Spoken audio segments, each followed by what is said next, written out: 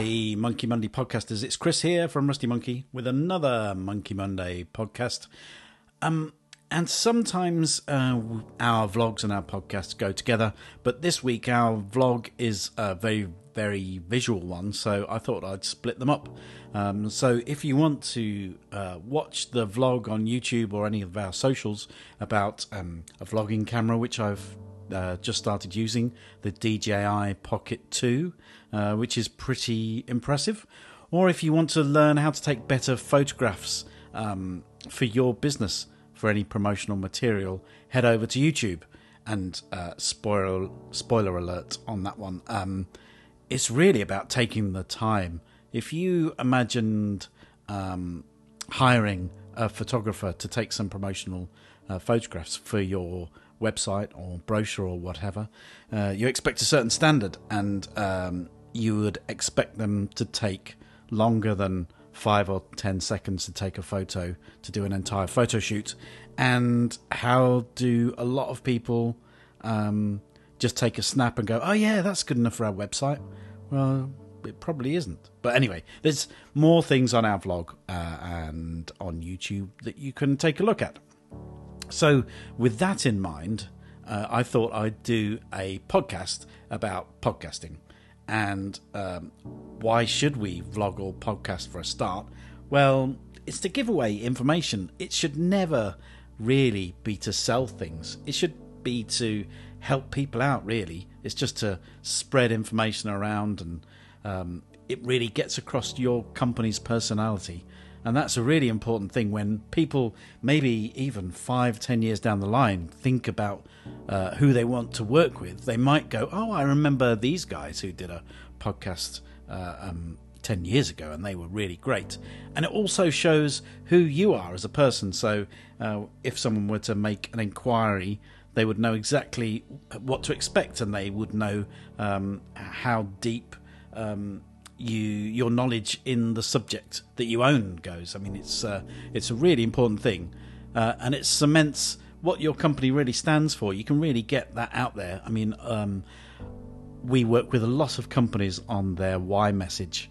If you've checked out a lot of our vlogs and podcasts, you'll see us mention the Simon Sinek Golden Circle, and we work with a lot of big companies to find why they exist, rather than just to sell products. And then that really spreads around the business, and it changes all the messages inside and outside. It's a very powerful thing you can do, and by doing a podcast which shows that, it will change the conversations that you have. For example, Rusty Monkey exists to make as many people's life happier and healthier as we can. I mean, if we do our jobs as a branding and marketing strategy agency well, then we will create more wealth for the company that we work for, but also ultimately we'll create more jobs. So the better we do our work, the happier more people will be. It's as simple as that. And so we can tell that story in our podcast, and that'll be a theme that you'll see all the way through. And it's been really powerful for us. So on to the nuts and bolts of how do you really start a podcast. Now, you have to think about it in the amount of time it's going to take you to start a podcast, because it's not one of the easiest commitments, especially in the new year. You maybe start a new fitness regime, and starting a podcast is in a sort of very similar vein, really. You've really got to be committed to it. So what we do is have at least 4 or 5 future ones planned out, ready to record. We do our vlogs in batches of 4 or 5, so we don't have to do one every week. And we have a Google Sheet or a Google Jamboard with lots of different ideas that we can just pick up and record straight away. So we're not trying to do all the work at once. So just have a repository of great ideas that you can pick on, and make sure that you've got enough ideas to keep a podcast running, because it might be all well and good trying to start a podcast and then realizing, well, we've only got enough content for 3 or 4 shows, and then we've sort of run out. So, make sure you've got enough content to last at least a year, and keep them simple. You don't want to spend too much time on them, and it's more authentic if you try and keep them simple. It'll be easy on you as well. And also, just ask yourself before you start, do you have enough time? Are you the right person to be doing this? Because it does take quite a commitment.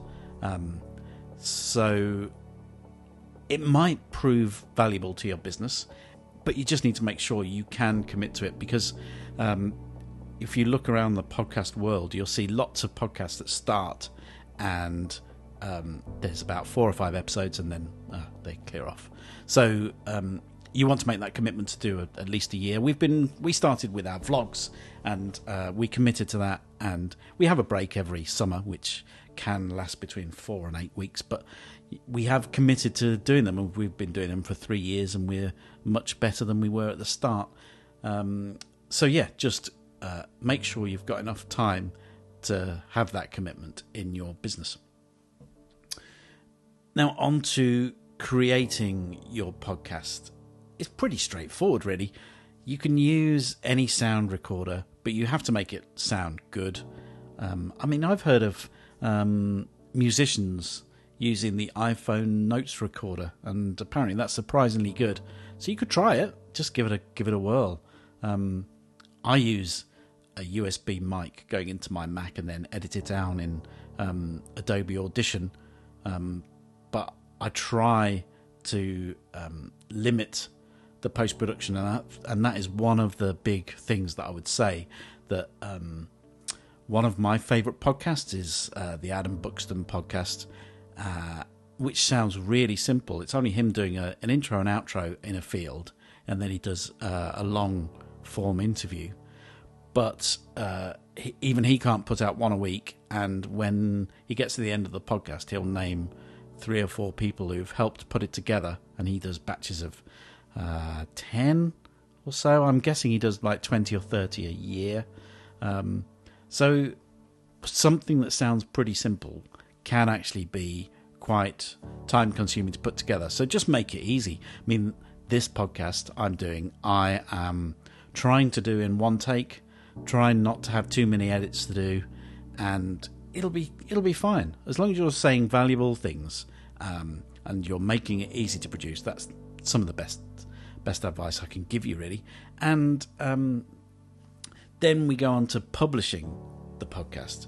I mean, that is a big thing which you can decide to spend a lot of time on. We went for the easy choice, which was a thing called Anchor.fm, which also comes with an iPhone app where you could record your podcast on, and that pushes that podcast out to all the different platforms. So you just upload it to one place and off it goes. You just write the description, pretty straightforward, and you can schedule it to come out on a certain day, and you can do all your social media stuff.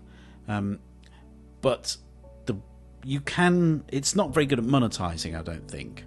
I mean, it's okay, but it's easy.